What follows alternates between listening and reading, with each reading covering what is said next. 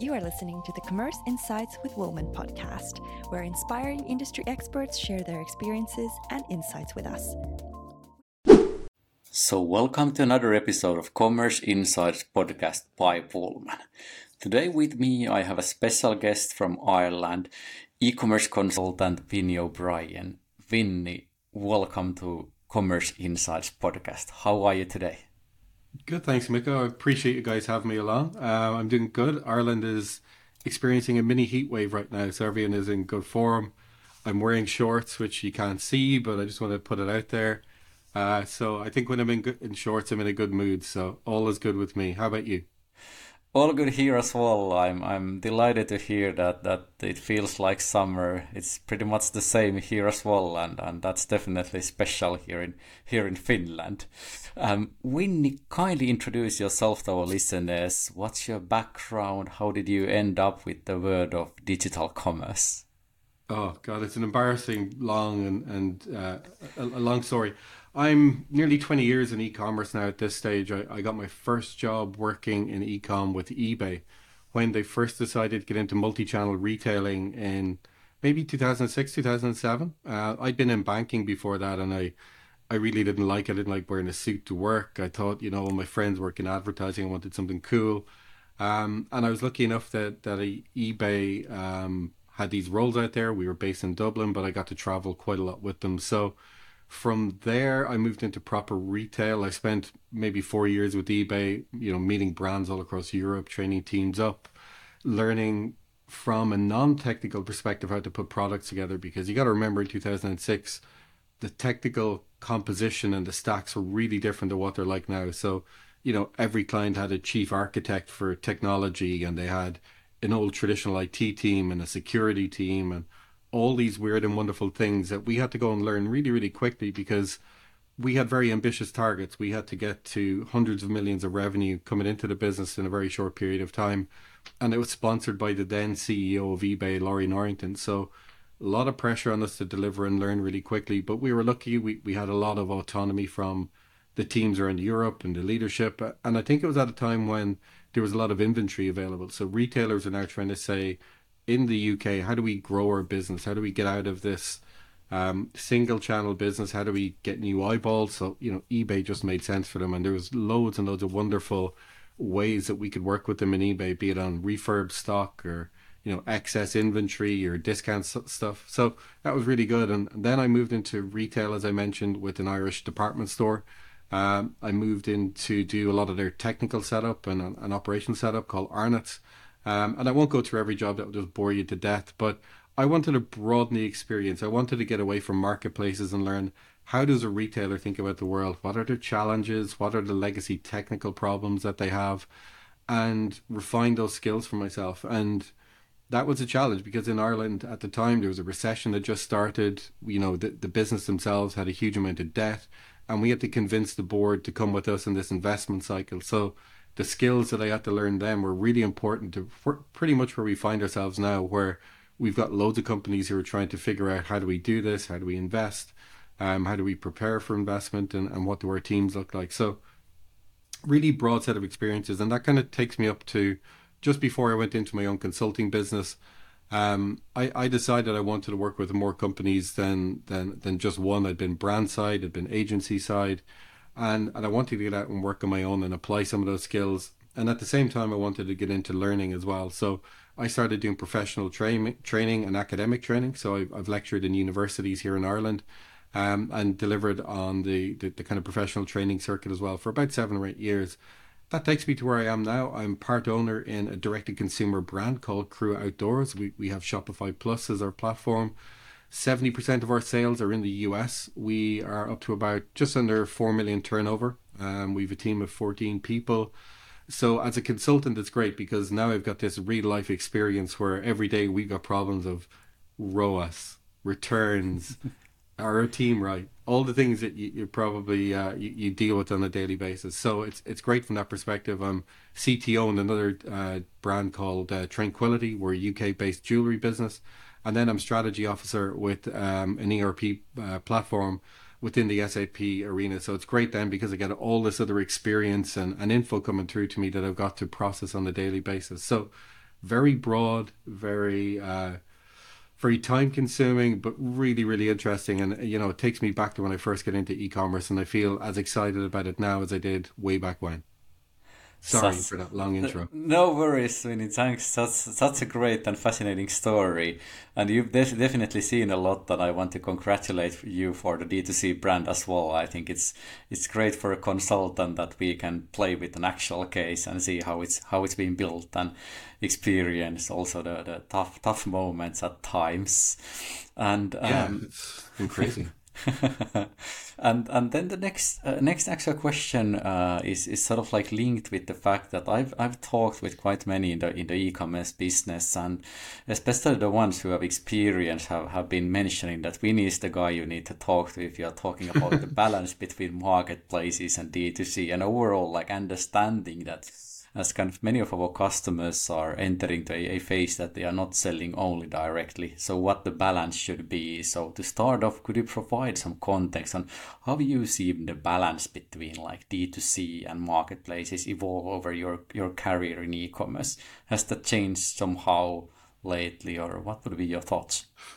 I was hoping for an easy question like what's your favorite drink, but you go straight in 2 feet. No, thanks. And I'm going to compare it to what we do in our own brand. It's called Crua Outdoors. It means hard or kind of tough, and that's the kind of materials that we put together. And we have a business that's got a direct channel. We have third party retail through Walmart out north, Moose Jaw, and a few others.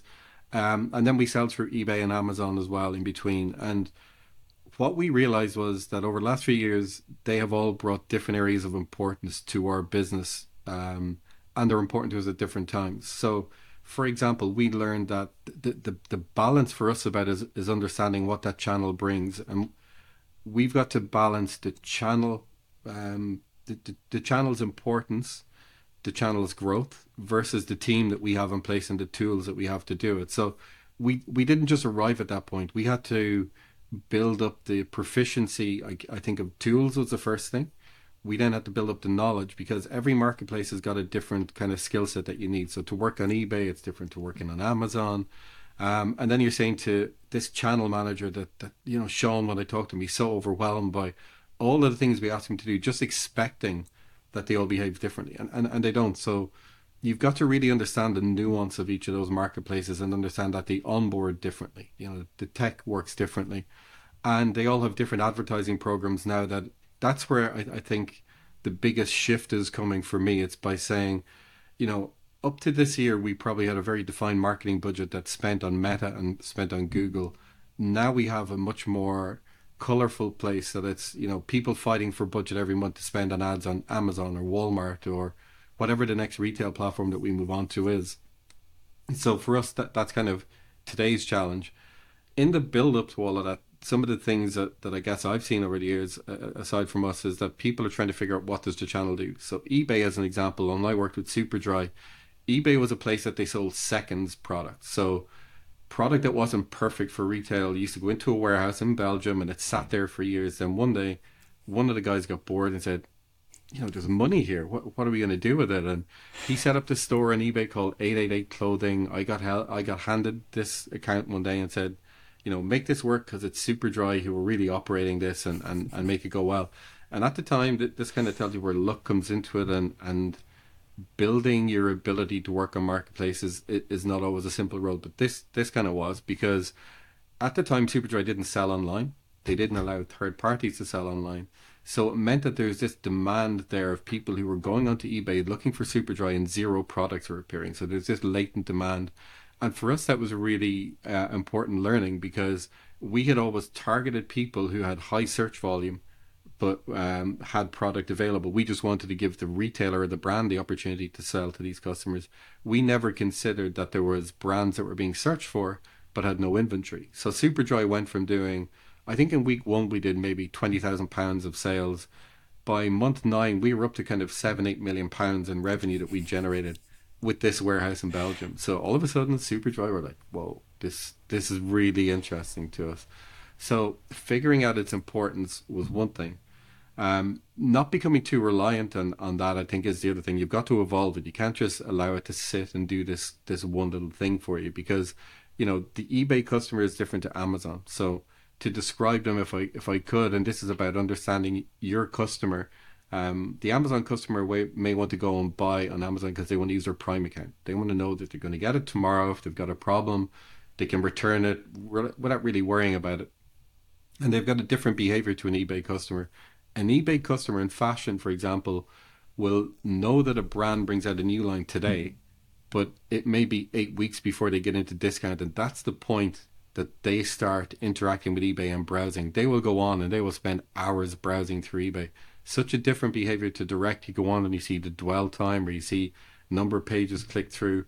Your conversion rates are tiny. So you've got to understand that eBay's out to maybe help us with our discount cycle. And when we get into discounting, instead of going to 30% off on our core website, maybe we go to eBay and offer 15% off, because that's the trigger point, because there's so many more people on the websites. And this is about understanding traffic volumes, behaviors, rhythms of the way people purchase, and then communicating that. I think that's the part that I probably missed quite a lot early in my career, was communicating what the impact of that platform is to your team, and let them understand this is why we live in this channel.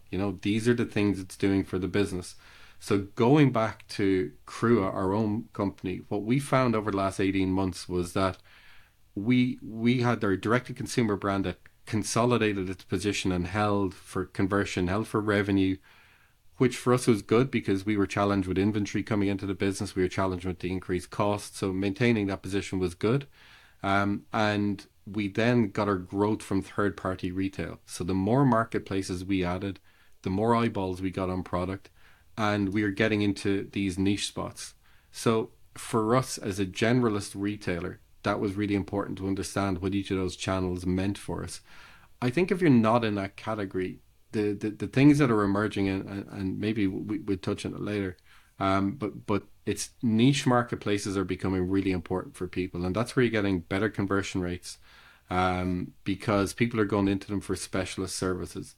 Now, to kind of go backwards on all of this, you've got to make sure you've got the systems in place to handle all of this, because the last thing you want to do is create this marketplace environment where every time an order comes in, it's a manual process for people. And that's probably the big jump that I've seen over time, is that it's now easier using integrations and tools and third-party apps to push inventory out to as many places as you want to go. Shopify have got their own way of dealing with this, but also to bring orders back in so that they can be processed in the right way. So I think, to summarize all that, how do I distinguish between developing the blend? It's that we all know that customers shop in different ways, in different times, on different platforms. The challenge for us is we've got to be available in those channels. We've got to be available with the right inventory in those channels, but the right inventory at the right price and at the right time means we kind of have to be available all of the time. And I think that can be a really difficult thing for us to understand or overcome as brand owners, because we're quite precious about our brands, and in the direct-to-consumer world, there's a lot of convincing for people to say, eBay is not Fleabay, or it's not the place that people go for secondhand inventory anymore. As soon as Argos released a new catalog in the UK, it's on eBay. It's there in real time. It's priced the exact same. It's no different. And I'm not here just to promote eBay, but it's just an example of the sort of mindset shift that we need to get around. And I think that blend is as much about mindset and culture and understanding and workload as it is about selling. Another long answer, sorry. Thanks, and I love the stories that you could share with us, especially like the super dry story and all of your long experience. I can definitely hear that, and what I've learned myself as consulting with kind of many brands is that, as example, eBay is still a resource that is definitely not being used in the way that they should, or quite many of our customers, at least talking purely from our customer point of view, aren't selling on any marketplaces, or they are perhaps trying one marketplace. So the brands that are very heavily sort of like D2C focused are only learning the power of marketplaces. And that is actually related to my next question. So, considering sort of the economic uncertainty that has been around for a while and will probably continue at least for some upcoming months, who knows, even years. So, how does that influence the balance between the D2C approach and utilizing marketplaces? So, with your expertise, how should you move in this kind of like more uncertain economic landscape? I think the planning cycles are different. That's one thing I would say. We've got to accept that, sorry, let me rephrase this.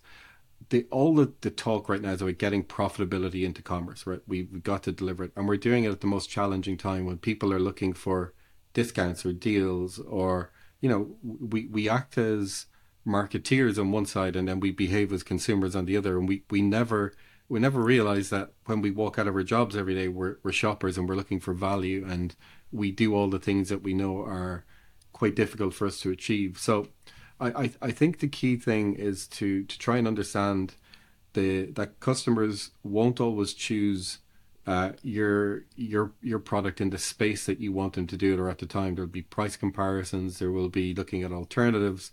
So you've got to plan to make yourself available to be part of that decision purchase when customers look at it. So in order to do that, you've got to do quite a bit of planning.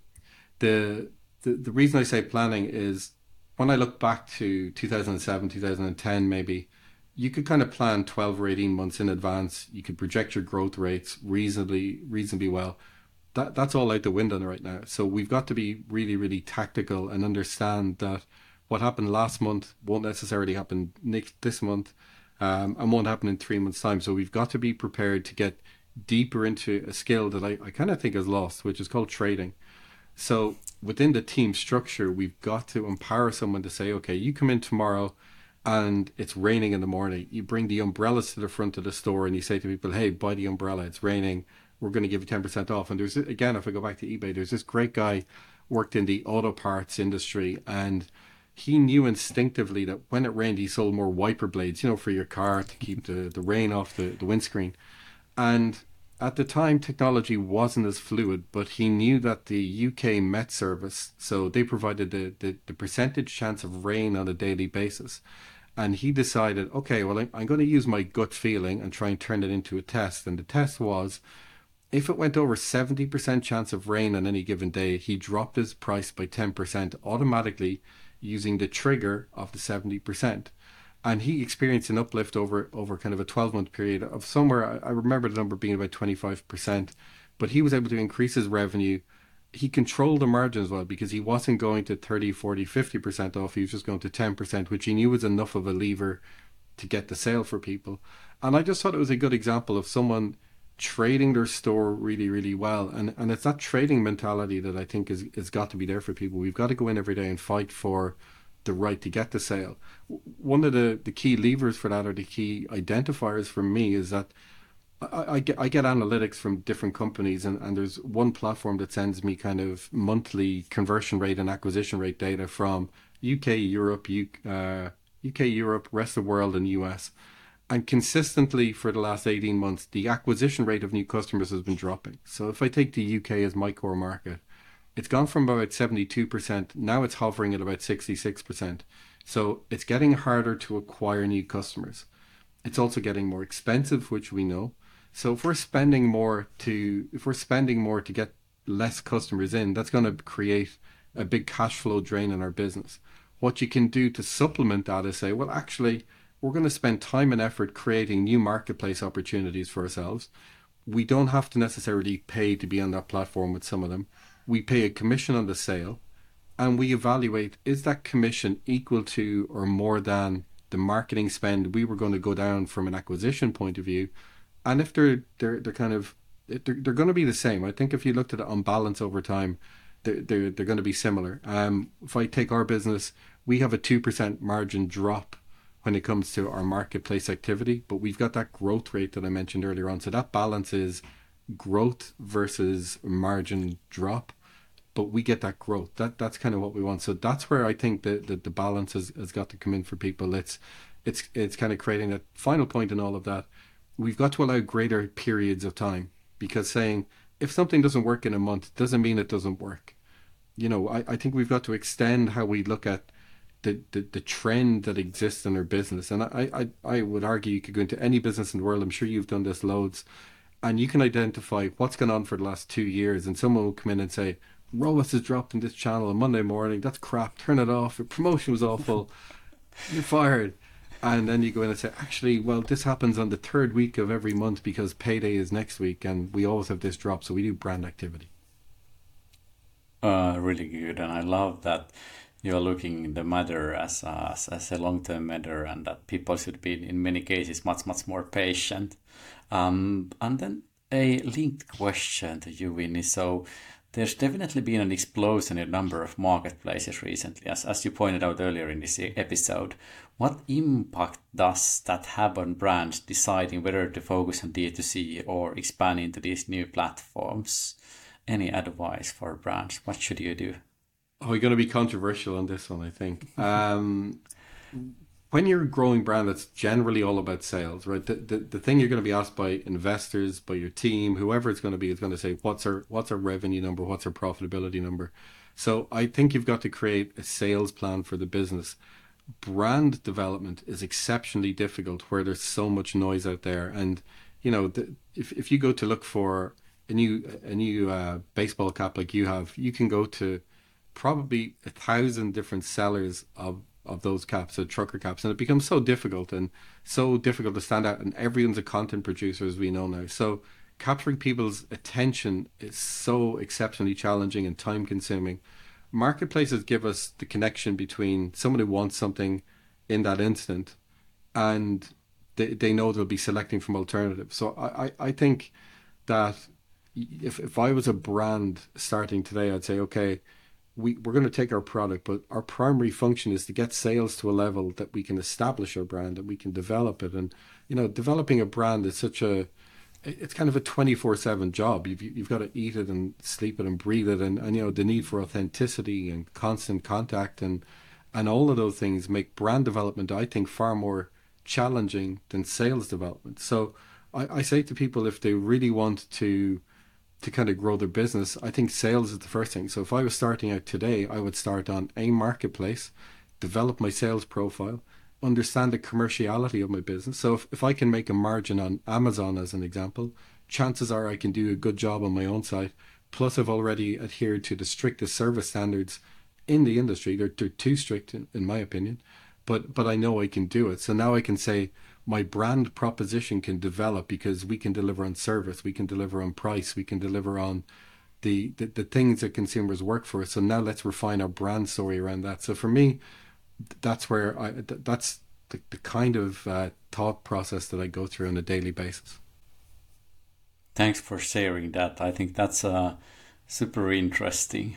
And then if we move on and we focus more on the D2C, and this was actually the discussion where we probably met for the very first time online and had a good discussion on D2C brands and if they are overvaluing themselves and what's happening with the D2C brands like overall. So Vinny, what's your view on this? So especially in the US, there has been tons of discussion about overvaluing D2C brands and what's the valuation of any D2C brand. So how does this shift impact the balance between D2C and marketplace strategies, and overall any views on the valuation of D2C brands? So whether you're a new brand or a traditional brand going D2C, any thoughts? Oof. Where do I start with this one? So yes, there has been an overvaluation. I think we're safe in saying that.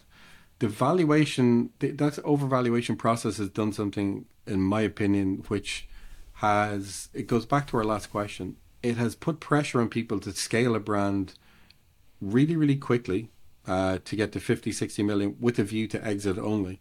So what we've been building over the last number of years has been, in certain cases, an unsustainable business approach, because all we're focused on is revenue up, valuation at the door, let's get an exit in and we're all happy. That's only happened to a handful of brands. They've been lucky enough to be in that position, they had a good product. So I think the overvaluation is leveling out a little bit. The information that I suppose I would discuss with, you've mentioned Rick earlier on, we discuss these things reasonably frequently, and valuations right now are coming in at about 25 to 30% of what they were 12 months ago. So there's a realization that the value is not there. Measurement metrics have been wrong. It's not to say that they're the wrong metrics, but over the time frame that we're now looking at, it's a bit different. If I take our brand, our brand Crua, we crowdfunded our business. So we didn't go down the VC route. We turned down private equity money stupidly. Now, I would think I'd bite your hand off for it right now. But we turned it down on Christmas Eve in 2019 because we were given a deal sheet 2 weeks late on Christmas Eve, expected to cave in, I guess, and go with a lower valuation on our business. But we crowdfunded the business. Right now, we have a crowdfunding campaign. It's valuing our business $4 million turnover. It's valuing us at about 9.4 million.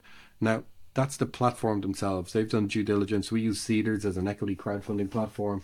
And we would get feedback frequently from investors who are maybe not institutional but casual, and they would say that they feel that even that's overvalued for a company with 4 million turnover. And it's not my core area of expertise, but you can see the sides of the argument that are going to be there. What I would say about the D2C and marketplace strategy, looking at valuation and how that might be impactful, when it comes to retail, one of the things I learned was if you can take a product and move into multiple categories or a product set, that adds a value or a multiplier to your value to a potential investor. If you can do that in multiple countries then and do it in different languages and in different territories, that adds another multiple. So you might go from a business being valued at 5 times EBITDA to, expanding into 10 countries, loads of different languages, and now you've got a retail distribution footprint in those countries. You might get a valuation at 20 times your original EBITDA because of all the complexity you solve for your investor to say, okay, well, we want to scale this by 10x. Excuse me. They don't have to do the due diligence and understanding, is it possible? The framework is there for them to scale it out and put their engine behind it. For me, that's what marketplaces lend to you as a business owner. You can go and test the waters to see, can we sell in Europe? Like one of the most complex markets in the world because of the language barriers and the complexity, and us all being European, you know what that means. We all have different points of view and different cultural makeups as people. So we have different expectations on delivery, for example, or payment methods. So, if you can get that right through marketplaces and you can grow and continue to show it and bring profitability into your business, you're doing a lot of the legwork and telling your story for someone who's going to value your business. So I think marketplaces can add quite a lot to that story, a lot of richness in answering the questions that you're going to be asked as part of any due diligence process anyway. Great.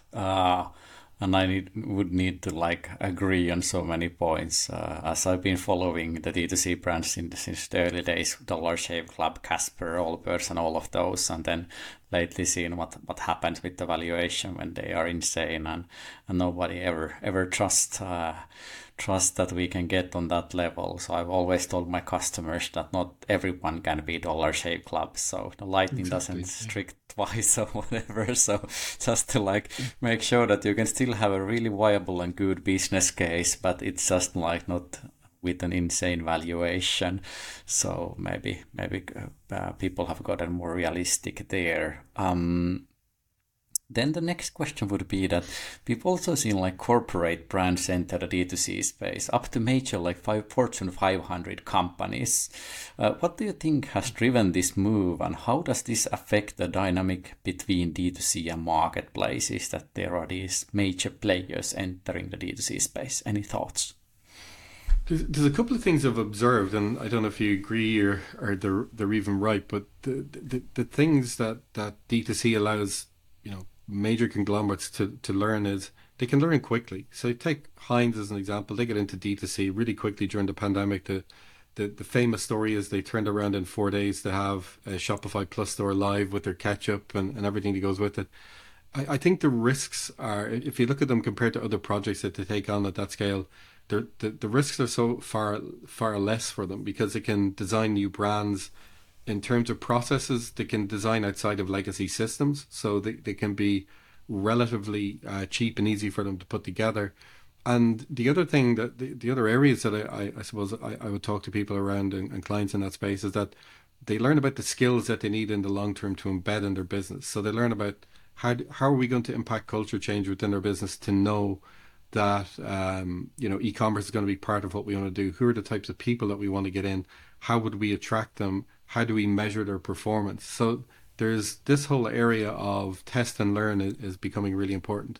The idea of data gathering is something that's been talked about quite a lot, and I do think it's important.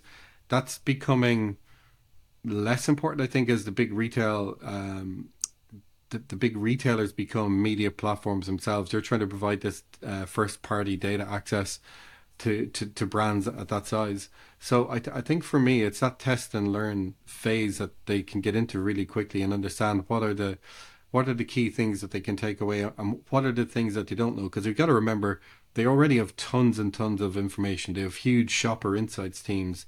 This for them is about understanding the dynamics of a channel and how they can dominate it and how they can earn category share, and also grow new brands. Like, is there a space for them to take some of their traditional brand values and flip them on their head and do something completely unique that allows them the flexibility and market that 40 years of selling in a core market doesn't allow for them. So for me, it seems like kind of a no-brainer for them. I'm seeing it more in certain categories. So CPG and FMCG, this is a place that D2C is emerging all of the time. It's not always profitable. I think they want to understand customer dynamics. Where I'm seeing it becoming a better experience for the customer and the industry that I've seen it do the best is in the DIY sector. So in the UK, we've got Screwfix and Kingfisher Group, and these guys are doing it really well. They have used D2C as a platform to learn, again, all the things we said, how do we get our data right? How do we prepare manufacturing data to be ready for e-com at the front end? And the only way they can do that is by learning and connecting all those systems. So for me, that's probably the next phase of where e-commerce becomes really interesting. It's about learning about the interconnectability and using all of that to bring efficiencies to businesses and saying, well, actually, our e-commerce is not here just to grow our business. We want to reduce our cost base. And I'm sure you see this in Plus all the time, that if you can use flows really effectively, you can reduce admin overhead for people. And I don't understand why that's not the first thing we talk about is how do we change our processing? How can we do it better? And we always had this rule in eBay. It was stop, start, do more of. Stop doing the things that aren't working. Start trying something new and testing and learning, and do more of the things that we can prove time and time again work. That's kind of what D2C for me does, and it does it in a lot less risky way for the Fortune 500s and people like that as well. Oh my, great comments. I would definitely agree on those, and I've been trying to think myself that what are the reasons why so many CPG brands are entering the space, and we have even quite many as our customers, and I've understood that data might be one. Then marketing is something that they are looking after. They want to know that how to make sure that good D2C even work as a marketing channel for them, as some of the traditional marketing isn't anymore working that way, or in digital marketing the costs are rising, or they are not kind of finding the ways to reach some of their target audiences. And then I guess the most funny stories is from a customer where we had a really great discussion, is that they didn't quite know how their product was consumed. What's the time window, how it's being consumed, how different customer profiles are consuming the product. So as they were fully relying on their study data, and they were relying on the data that they got from their retailers,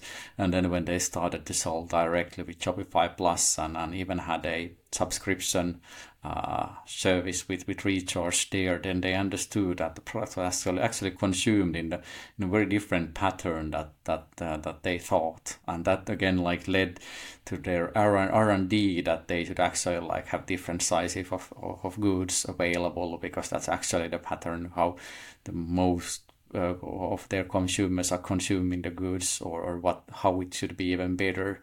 So it can always create these sort of different ideas which actually nobody was thinking about before launching the operation, but overall gathering data and feedback and also sort of like understanding that how the goods are consumed. But I love that. I had a client, and can I just say we're almost 35 minutes in, and we have not mentioned LTV. I think this is a podcast record. So, woohoo! So Miko, we've done it. I just want to say the R&D thing is really interesting because I had a small mentoring client that I worked with, and she had this recovery drink that she created, and part of her real problem of growing it was the shelf life, the fact that it'd be refrigerated and everything else. And she started researching bigger brands. She reversed it, and she recreated her product as a powder format in a small resealable pack that she could then get out there, and it transformed her business. It meant she could go from not relying on physical retail and chill delivery to ambient, and she's really gone from strength to strength since then. So I'm glad you reminded me of that. Are you tired of manual data collection? Would you like to get more actionable insights from data to increase your profitability and forecast future sales? We at Woolman, a leading Shopify Plus agency, have a solution for you. Ellis is an AI-driven business intelligence tool that combines data from multiple sources into a single-view, customizable dashboard. With Ellis, you can make data collecting, reporting, and analyzing a breeze. It does all the work for you. Get a deeper insight into your customer segments, clarity on product and store performance, visibility into future sales, and so much more. Get a free demo now and start leading your business with data-driven decisions today. Next question. What are some of the biggest trends you see right now in the world of digital commerce? You can even mention that LTV if you wish. No, I'm going to try and I'm going to try and avoid it if I can.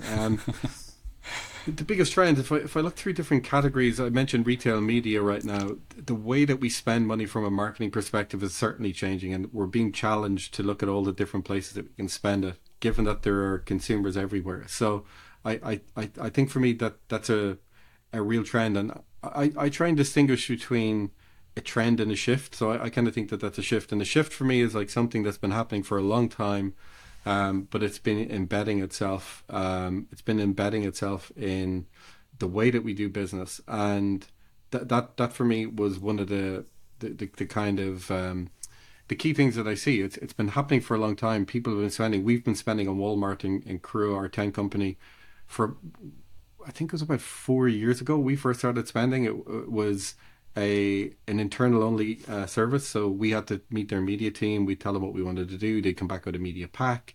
We'd agree it. We'd approve it. Then there'd be a change, and we weren't really sure replacements. And we got a report at the end of what was going on, and it told us, were we good, bad, or indifferent. To me, that's where European retail media is right now. I work with Jumbo in Belgium, and that's kind of where they're at. They've just released their first version of self-serve. Walmart went 18 months in and then went to that self-serve area. So they've also started hiring directly from the likes of Meta and Google as well. So to me, it feels like that is something that's here to stay.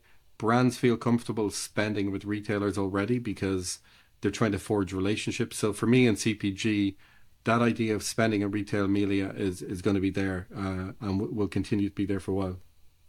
Other areas that I see, just two other quick ones. Growth in B2B, I think, is enormous. The B2B sector has kind of sat quietly in the corner for a long time, letting everyone make all the mistakes and get everything right and wrong. And now they're happy to invest, and they're actually solving business problems. That's the difference I see in projects, is that you talk to a B2B client, and I know you guys cross over, so I'll be interested to hear your thoughts. I see B2B solving real business problems, not going to market with something they're taking a chance on. They've said, no, we think that, like we've mentioned, that replacing our legacy ERP gives us flexibility to order differently or treat suppliers differently. I don't know if that's something you see. And then my final point, and we come back to that maybe, is hiring challenges. I see it's so difficult to get talent right now. That's not a kind of an in-market story that no one knows about, but I just see it as a problem because we haven't invested in education over the last 10 or 15 years, and now we have all these problems around managing multiple challenges, trading managers, marketing into different channels, growing territorially. How do you do that within a business where the skills don't exist? And I see that as a consistent challenge within our industry, and something that it's leading to more outsourcing. I think that's ultimately the way it's going to continue to go. But going back to the B2B thing, is that something you see as an agency? Like, or do you see that difference? I love the question because I'm a former B2B merchant for for a listed company, and we had like a crazy big warehouse, and then we also did sort of like show some stock that wasn't listed in our warehouse, but we did some pretty complicated stuff there. So the warehouse was actually located in the US and in Asia. And then we just listed those as our SKUs and added some good margins on top. But what I've lately seen that definitely there is more and more demand in B2B. And as we are like the Europe's largest Shopify Plus agency, we've had like tons of requests now when Shopify launched their B2B functionality, which is surprisingly sort of like sophisticated already now. And they're launching new features almost every single month. So especially it's like for smaller brands or growing brands, that has been a no-brainer, especially if you are already on Shopify. And then some of the enterprise level players are looking for that sort of option. If I look at different countries in Europe and their status, I think it's very market specific, at least from my perspective. There are definitely industries where sort of like B2B e-commerce is already running pretty well. They are happy with it. They have been investing there, and their customers are extremely happy with that. And they sort of like appreciate the easiness of that. But then I also see industries where it's still up and coming, even despite the pandemic, that they are now thinking about opening their first like B2B online store because they have heard that this is a thing, or somebody had told them that if you want to have your existing customers also in the future, upcoming decades, now you need to act. So I see like definitely more room there, and in certain industries that it will be huge when it's going to be live. And it definitely, like as you mentioned, fixes actual problems or enables the companies to spend time on actual business problems than filling Excel sheets or doing that sort of like manual labor. So as example, if I remember myself as a B2B merchant, on our single order that was processed, I think it went through 7 persons before it was like filled from the warehouse. And then as a consultant, I've seen tons of B2B cases, so I see like very similar structure there, and sort of like it's something that people do in a way that they think that this is the right way to do it, but then I feel that there is definitely room to make it more efficient, and also for the customers that they get like better service, whatever it is, how it's being handled. As example, what I see is that there is one single touch point that is actually making the purchases or purchase orders, but in many systems it's tough to even get the permissions for the whole team or whole organization. And with a good B2B online solution, then it can be sort of like share across the organization, so that all the individuals can, as example, check that what they need for their projects, or estimate that what would be the nice goods that they are actually looking for. So definitely like slightly moving away from the old school catalog sales, more to that kind of like demand driven process where everybody is being handled as good as possible and everything is digital. So I still see tons of paper catalogs, and it's 2023, so I think that there is definitely room for business and improvement. Any thoughts about this?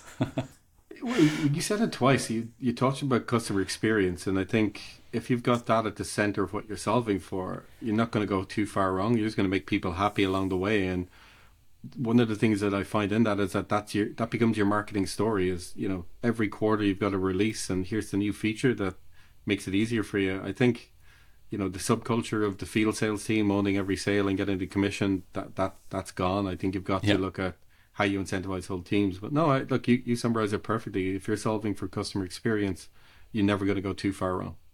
Yep.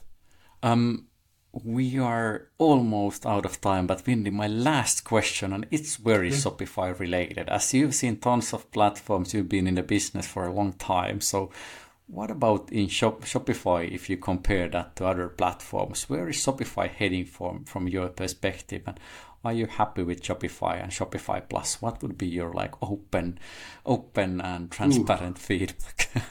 This is where the edit kicks in, and you're like, "Oh, sorry, we've run out of time." And no, look, I love it. I think it has made it's simple for so many smaller businesses to get started in e-commerce. I think it has challenged the way that we present e-commerce to people, and it has made it easier for people with the skills in e-commerce to understand what's going on in my business. So I think from that perspective, it's been fantastic. Plus itself has it's probably got a layer of requirement that I think is a little bit different. I think we need to fully architect the systems to get the best value from it, and you know that's where agencies can help. It's where people with old architect backgrounds, and I mean systems architecture, can help, because I think if you can identify where cost savings can be made or where process improvements can be made, Plus is really lending itself to that, and you know, opening up of flows and all of the additions of things like B2B. We're now really seeing Shopify becoming a business in a box, and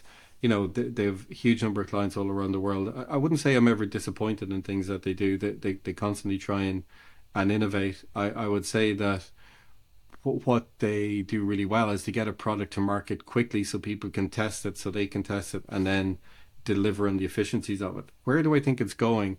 Probably comes back to our discussion around marketplace, and you know, the Shop app has been out there for a long time. I always envisioned having something in my pocket that I could set the rules for what I wanted to do every month and say, I want to spend $100 in groceries, $50 in clothing, and I need it to be this size, and this, and present options to me every week. I'd love to see them deciding where Shop as a marketplace is going to sit for them. They tested a beta feature in America at the weekend around, you know, making cash available to people and vouchers and things like that. So I think they're close. I would like to see that they do that and then localize it straight away. Because if I take Ireland as a tiny, small economy, we have, you know, 5.5 million people. We've, I think, 10,000 e-commerce companies here. It doesn't make sense that in my small village that 40 companies have their own Shopify store and compete in Ireland for advertising. Shop as a marketplace allows him to say, well, I'm going to spend my marketing dollars here because I know I'm spending it with amongst local people and fighting for eyeballs that matter to me, not in this far bigger world. So I think it's got great potential to figure out how to take a slightly different approach to e-commerce. And this is probably my closing comment, that I don't believe that the way we've done e-commerce for the last 15 years, using the US and the UK as the model, is the way that every country should take it forward. I think, you know, we've got to challenge things like next day delivery is not possible everywhere. So let's not make it the standard. I think that's where something like a unified shop app, for me, can take us. And they're the sorts of discussions we should be having to say, how can it be different in Finland? Like, what are the things that need to be different? How it can be different in Ireland? And for me, that's where it's getting really exciting. It's uncovering these discussions and then trying to do something about it using open APIs and the tech that's there. And there's so many marketing tech companies that are doing that. And that again gets me really excited about the future of the industry. Fabulous. Love it. And I'm also a lover of the Shop app. Small story. I think I installed it back in the day when it appeared on the App Store. It was in alpha or beta phase, and put it on my phone. And then next day, someone from Canada called me that, why do you have it installed? You're in Finland. I'm like, yeah, I was wishing to give it a go, and I love it. And I've been using it ever since. Nobody has removed it. So I think it's a brilliant idea to connect sort of like all the stores. Plus, it's super convenient to follow all of your orders. Completely. Yeah, I love knowing where my orders are, to be honest. But hey, thank you so much for your time, Vinny. Where can people reach you if they want to know more about your consultation, your experience, or want to reach out? Generally, the best place to find me is on LinkedIn. I have a website, vinnyandco.com, but I do a lot of posting on LinkedIn. I post daily. I've got a newsreel, and I'll be starting my own podcast in July this year as well. But yeah, LinkedIn, it's linkedin.com/Vinny O'Brien. That's VINNYOBRIEN. But thank you so much for your time, Miko, and for the discussion and everything around it. I really enjoyed it. So I appreciate you guys bringing me along. Likewise. Thank you so much. Tune in for next episode on Monday. Thank you.